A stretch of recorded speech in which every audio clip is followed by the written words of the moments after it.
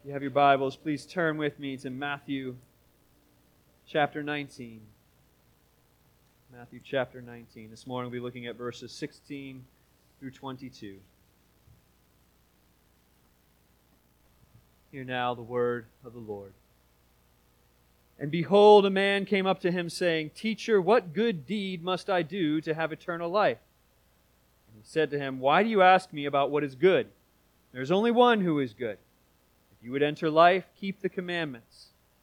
He said to him, Which ones? And Jesus said, You shall not murder. You shall not commit adultery. You shall not steal. You shall not bear false witness. Honor your father and mother, and you shall love your neighbor as yourself.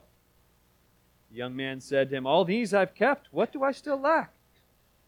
Jesus said to him, If you would be perfect, go sell what you possess and give to the poor, and you will have treasure in heaven.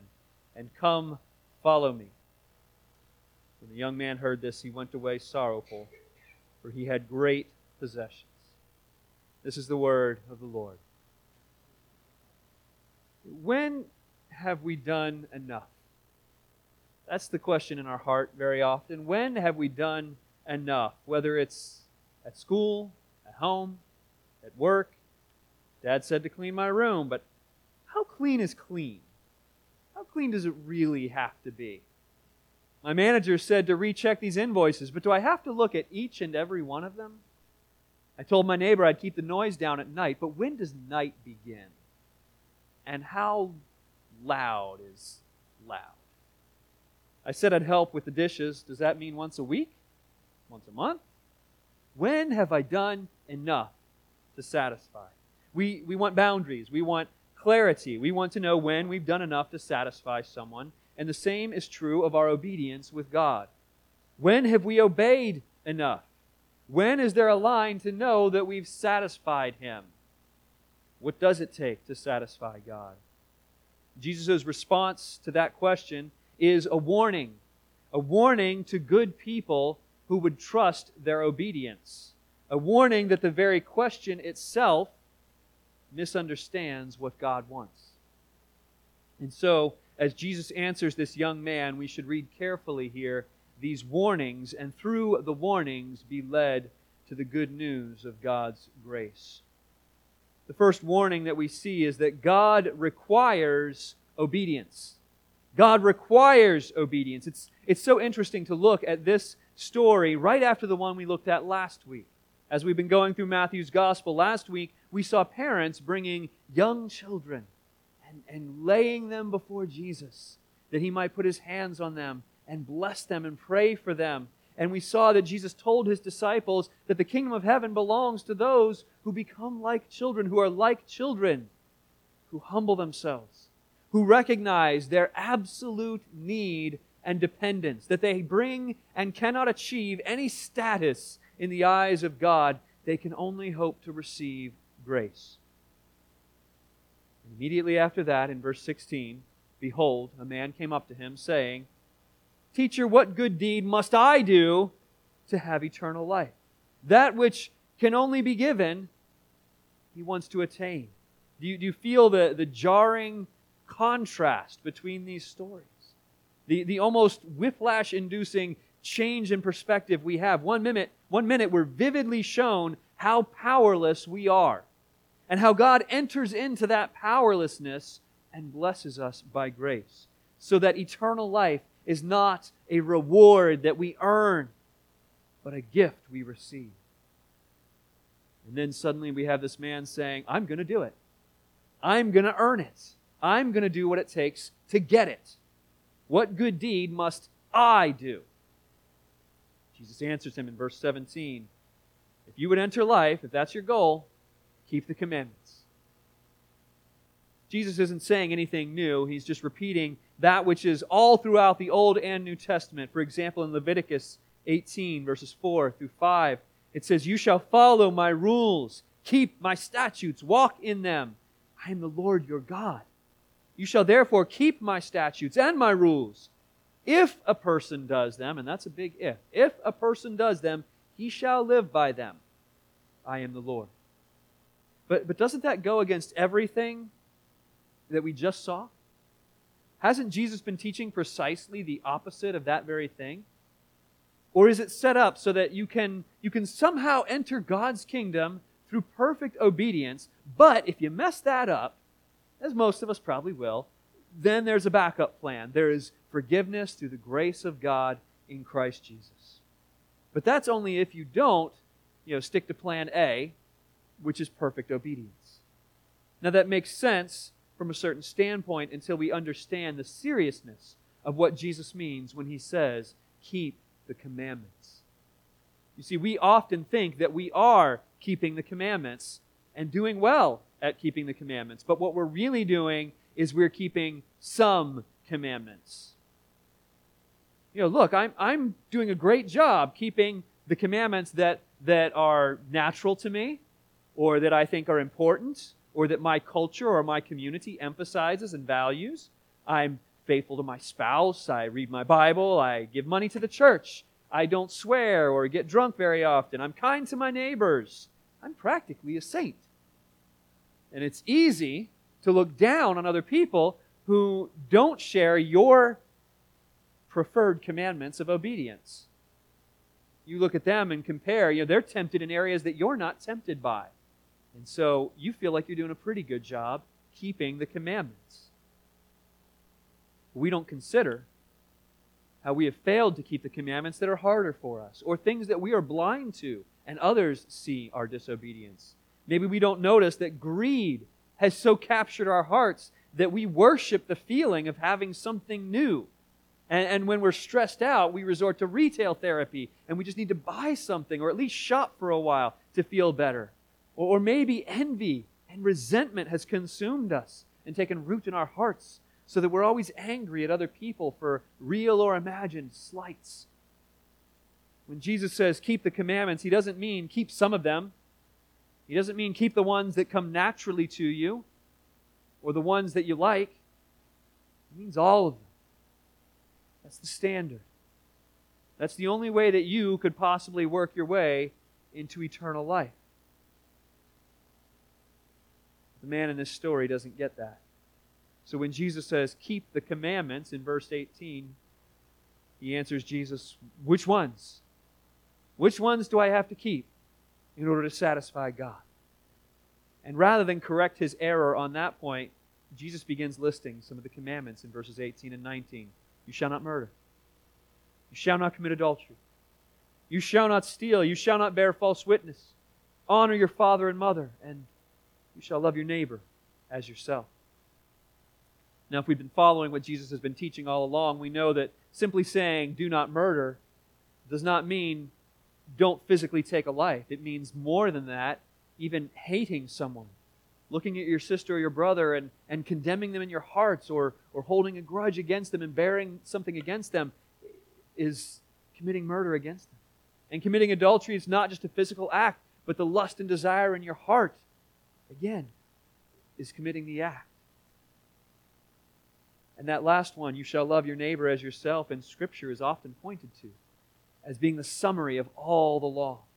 Now, I don't know about you, but I would not have gotten very far down this list before checking out and saying, okay, well, I obviously can't do that. I obviously have not done that.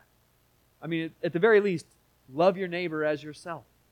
I do not love others with the same degree of diligence and faithfulness that I love myself. Jesus is not trying to seriously answer this man's question and give him a path to heaven based on obedience. Which commandments out of the hundreds in Scripture, which ones do you really need to keep and which ones can you skip out on? That's not what Jesus is trying to do. He's trying to show his followers that God requires obedience and you cannot obey the way that he requires. But the man is still deluded. He claims in verse 20, all these I have kept. Really? He doesn't understand the kind of obedience that God requires. He needs to be disillusioned. Now, I don't often use sports illustrations, and those who know me understand why.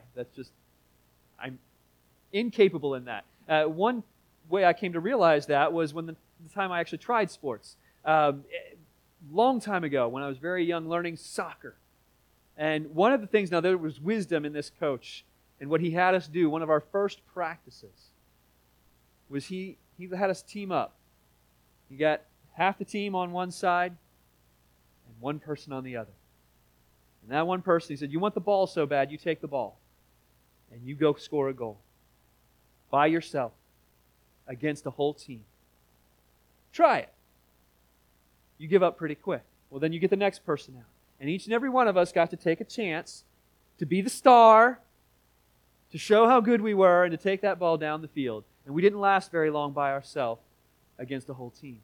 And what he was trying to do, what this coach was trying to do in wisdom, was to disillusion us of the notion that any one of us was enough on that field by ourselves. We needed our team. Before he could take the time to teach us how to pass the ball and how to dribble and how to coordinate an attack and how to communicate on the field, we had to understand that we needed that. And none of us coming into that practice knew that we needed that. Each of us believed, no, surely I can do this by myself. I know how to kick this ball. We needed to be disillusioned. And in the same way, as long as this young man relied on the illusion that he could accomplish what God required of him, that he could be rewarded by God for his deeds, to the extent that he was illusioned by that, he would not be like a child and receive the kingdom by grace. We need to be broken of the illusion that we can somehow be good enough to do what God requires. Why do you think in our worship each week we have a confession of sin? We do that so that we can be broken of the illusion that through our week, just because we haven't gone out and killed someone or robbed a bank or even because we've held our tongue when caught in traffic, we get the illusion that we're good people, that we've done enough to make God happy. We need to be broken of that illusion. That's why in our confessions of sin, in worship, they're worded the way that they are.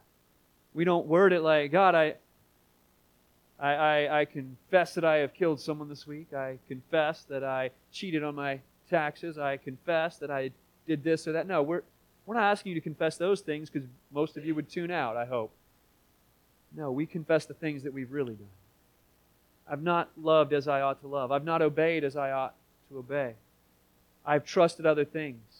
I've cared more about my own kingdom than God's. We are all guilty of those things. And we need regularly to be broken of the illusion that we're capable of doing enough, because only then are we ready to receive by grace what God gives. But there's another problem faced by the person who wants to be good. The one problem that we just discussed is that God requires obedience. He requires perfect obedience, but the other problem is that obedience itself is not enough.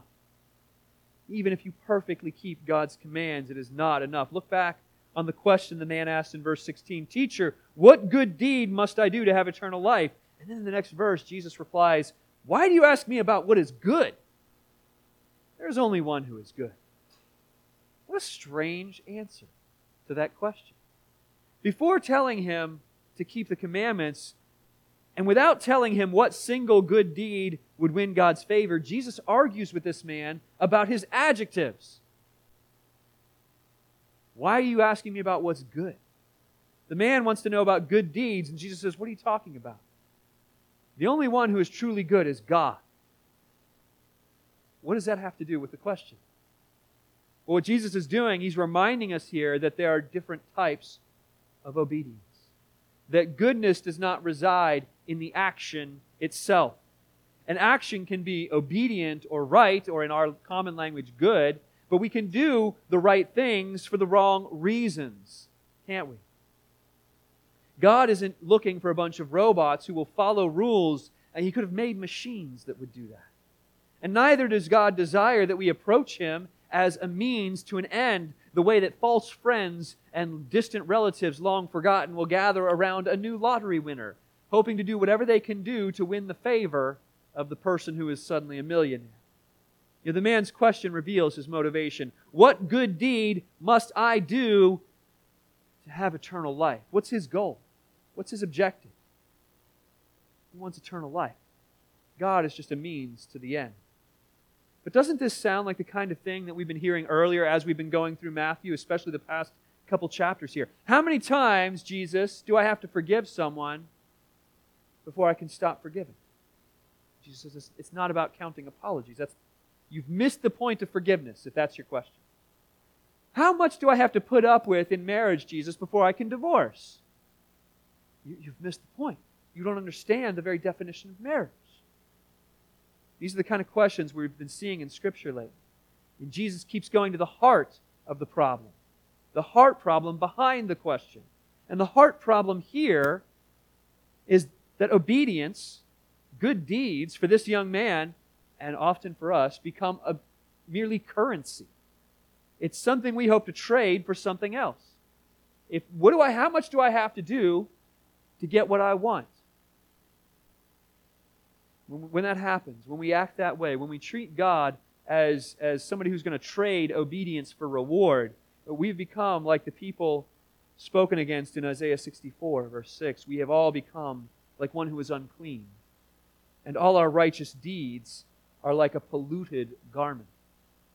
Our righteous deeds, even the good things we do, are like a polluted garment. They're filthy in God's eyes. Why? Because we haven't done what He asked? No, we're doing the right things. But we're doing it with an evil heart. We're doing it for the wrong reason. Goodness does not reside in the deed or the action itself. Righteous deeds can be polluted if we do them for the wrong reason. What good deed must we do? Jesus says, there is no deed that in itself is good. If we're doing it for the wrong reason, to the wrong end, with the wrong heart, it ceases to be a good deed. This idea is all throughout Scripture. The Old Testament prophets come back to it again and again as Israel, God's people, were often doing the right things, offering sacrifices, keeping the Sabbath, obeying the dietary laws. But their heart was to gain reward. God had strong words for this so-called obedience through the prophet Amos. In Amos chapter 5, he says, I despise your feasts. I take no delight in your solemn assemblies. These are things God had commanded and required. Even though you offer me your burnt offerings and grain offerings, I will not accept them. And the peace offerings of your fattened animals, I will not look upon them. Take away from me the noise of your songs.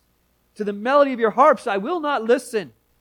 But let justice roll down like waters and righteousness like an ever-flowing stream. The people of God were more concerned with jumping through hoops and doing the kind of deeds God had required, and they were missing the very heart of God. And they were not desiring to build His kingdom and love their Lord as He wanted to be loved. They just said, what are the things you're going to make us do? We'll do them. You want us to sing pretty songs? We'll sing pretty songs. You want us to show up? How many hours on Sunday do we have to show up? How much is enough, God?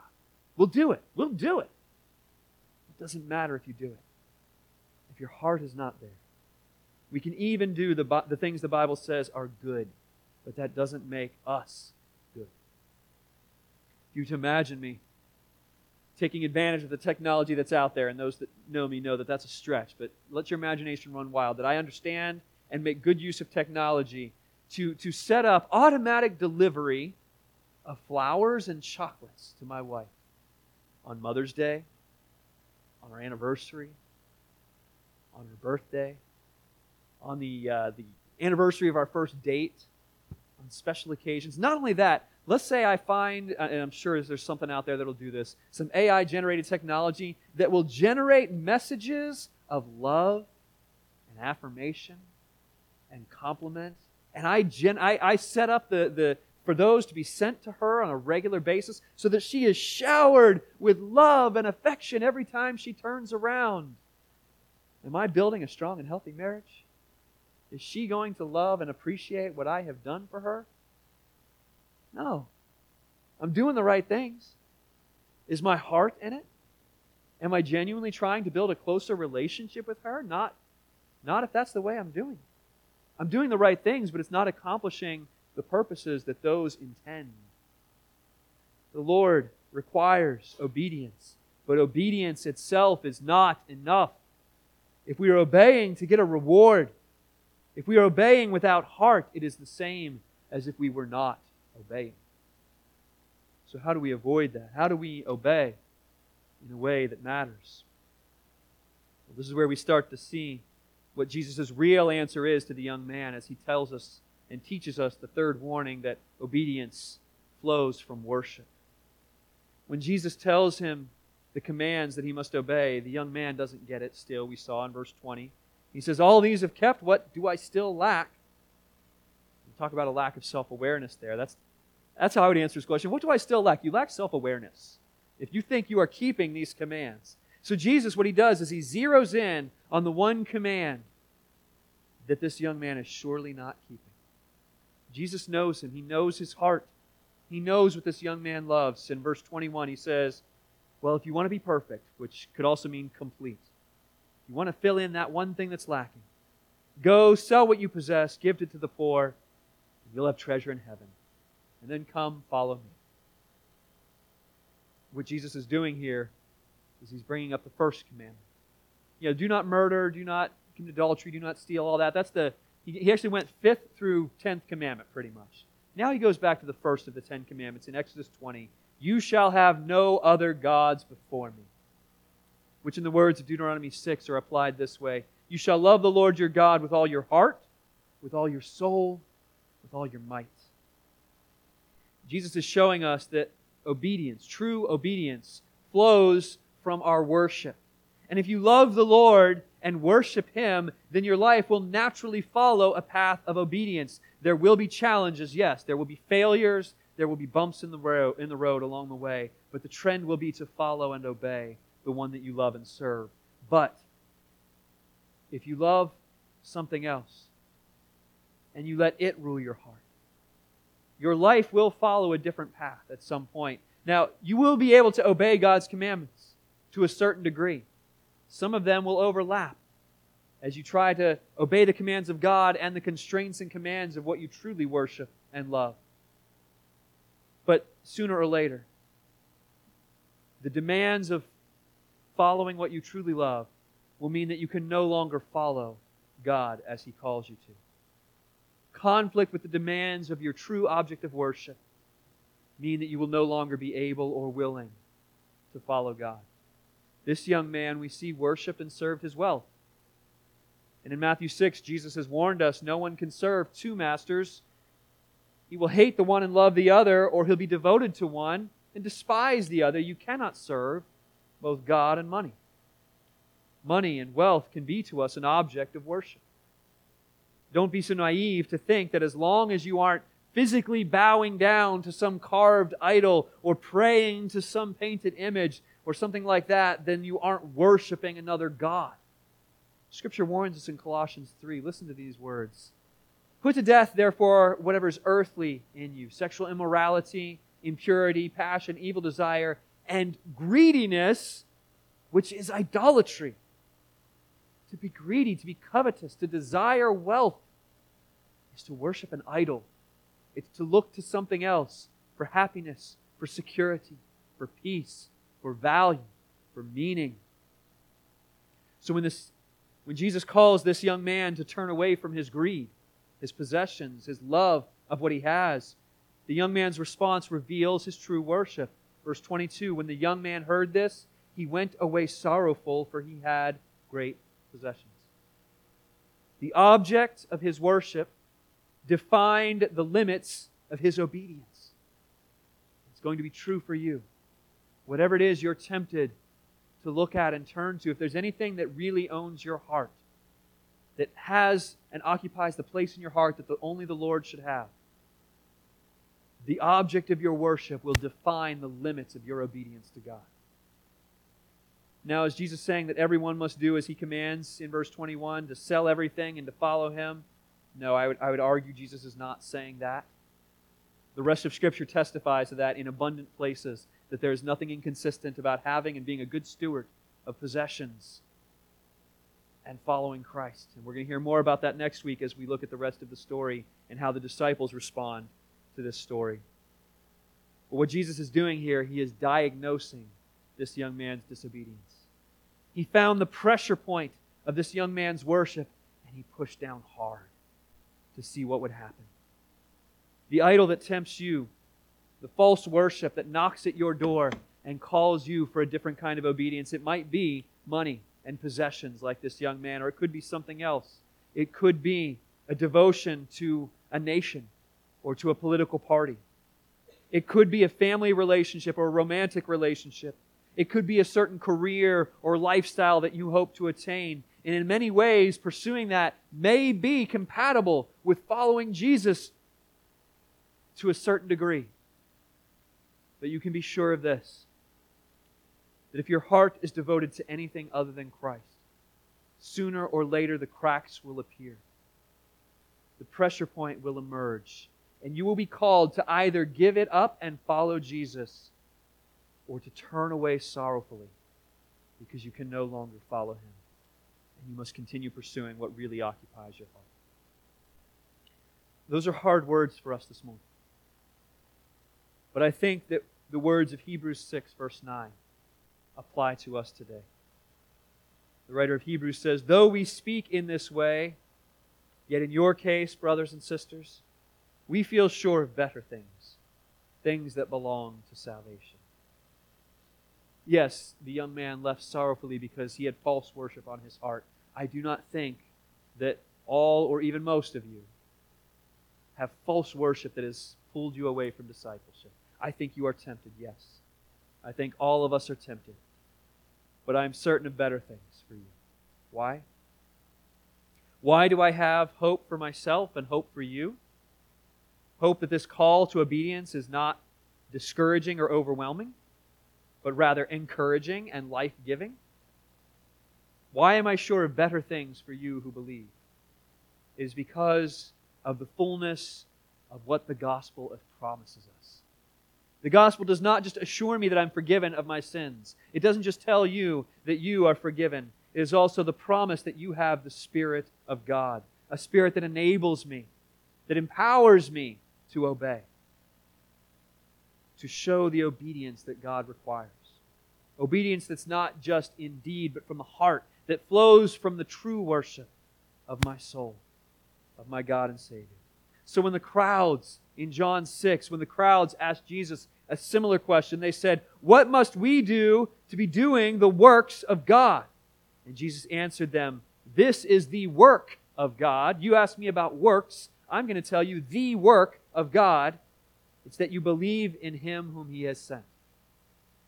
The obedience that the rich man sought was obedience that led to reward. What are the works that will lead us to acceptance in God's eyes, that will lead us to eternal life? What are the deeds we must do? Jesus calls His follower to a different kind of obedience. An obedience that moves from a position of blessing. So what is the work that God requires? To believe in the one He has sent. To believe that what Jesus has done is enough, and to move forward from there in a spirit of obedience.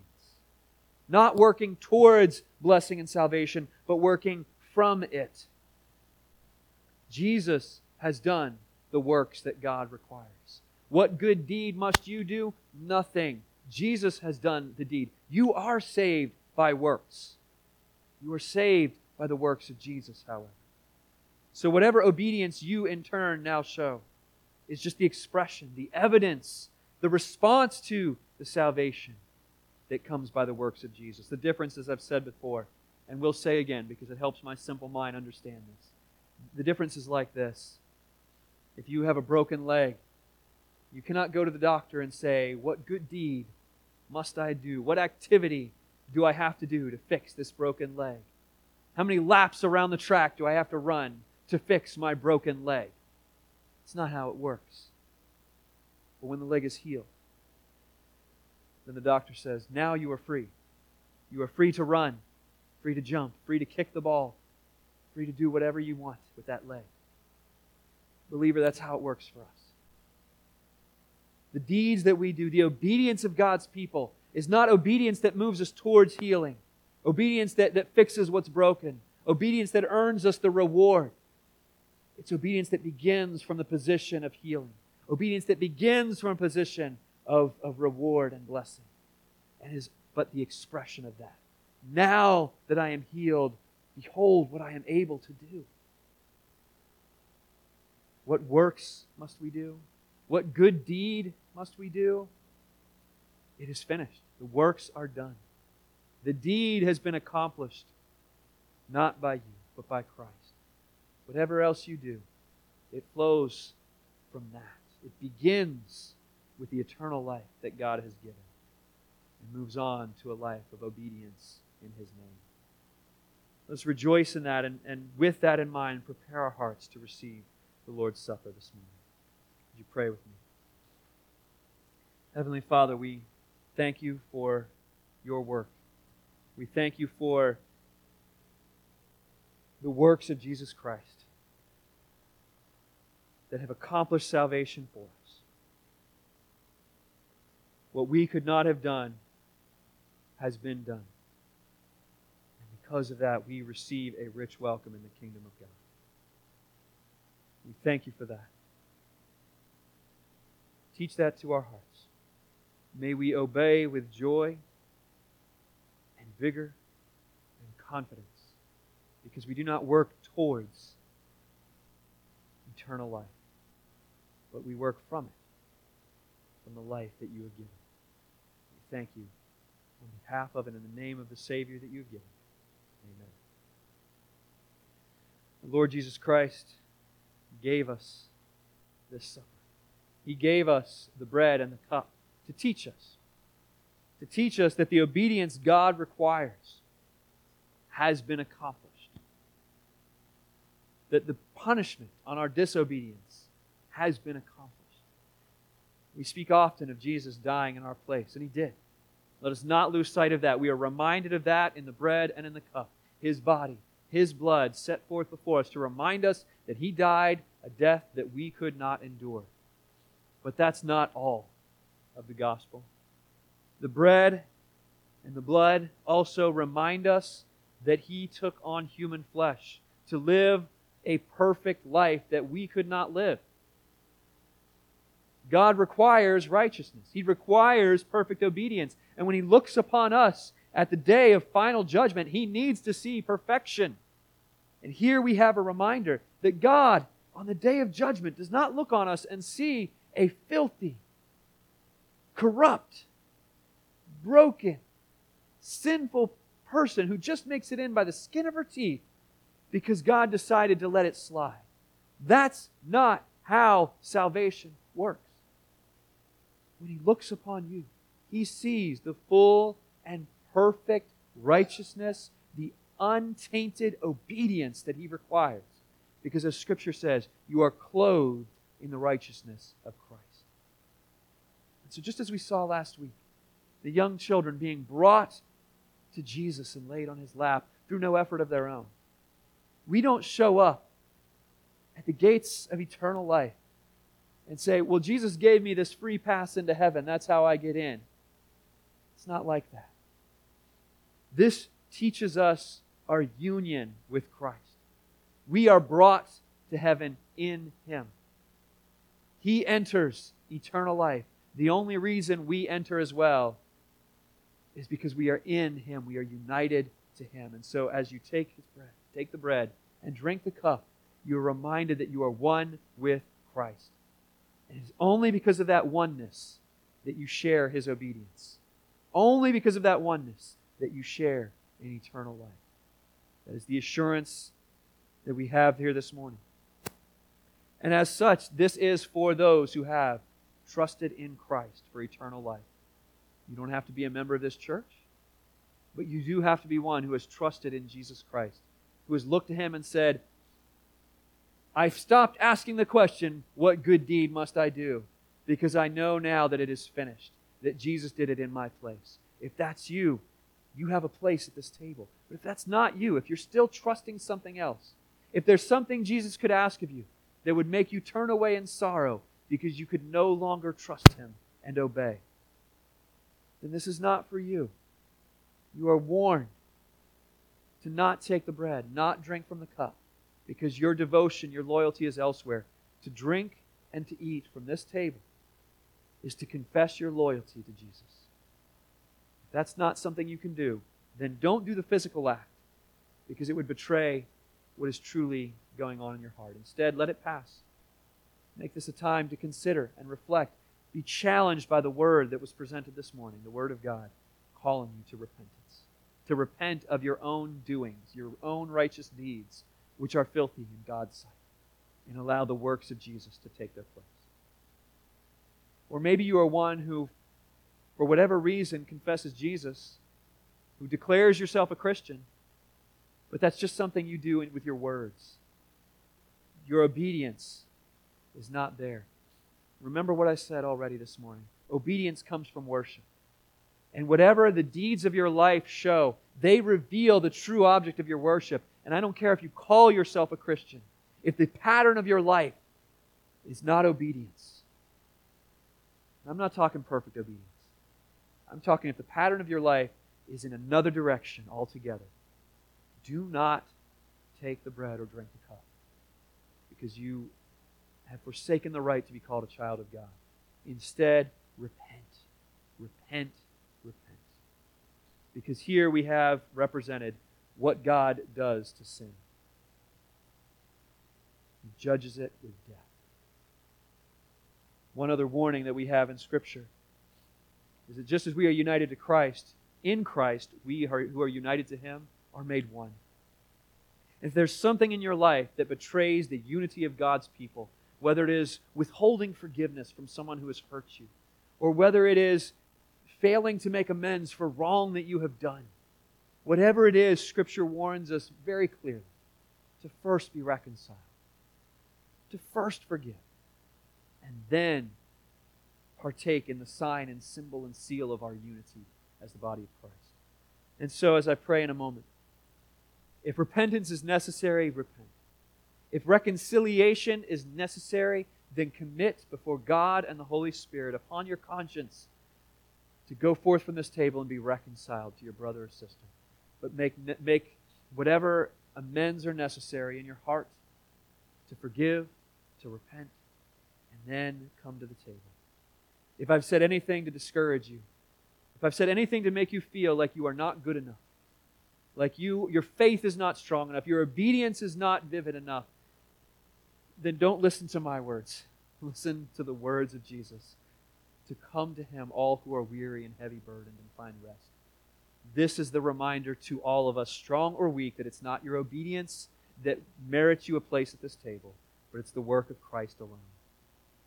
So come freely to the table. This time I'm going to ask Oren and Nat to come forward as they prepare to help us receive the Lord's Supper. Let us, in prayer, prepare our hearts. Heavenly Father, we pray that you would direct our hearts, direct our thoughts during this time. In faith, may we feed upon your body, your blood, represented here to us. God, I pray that we who have failed in our obedience would find in here the perfect obedience of Christ. We who have failed in our faith will find here that it is not our faith that saves, but the object of our faith that saves. In receiving the bread and the cup this morning, may we be strengthened in our faith and strengthened in our discipleship and obedience to you. We who are many are made one in Christ, and in Christ we have every good thing. We thank you for this. In the name of our Savior. Amen. Lord Jesus Christ, on the night that He was betrayed, ate with His disciples. And when He did, He took the bread. Raising the bread, He thanked God for what He had provided. He broke the bread and told His disciples, "This is my body, which is given for you. Do this in remembrance."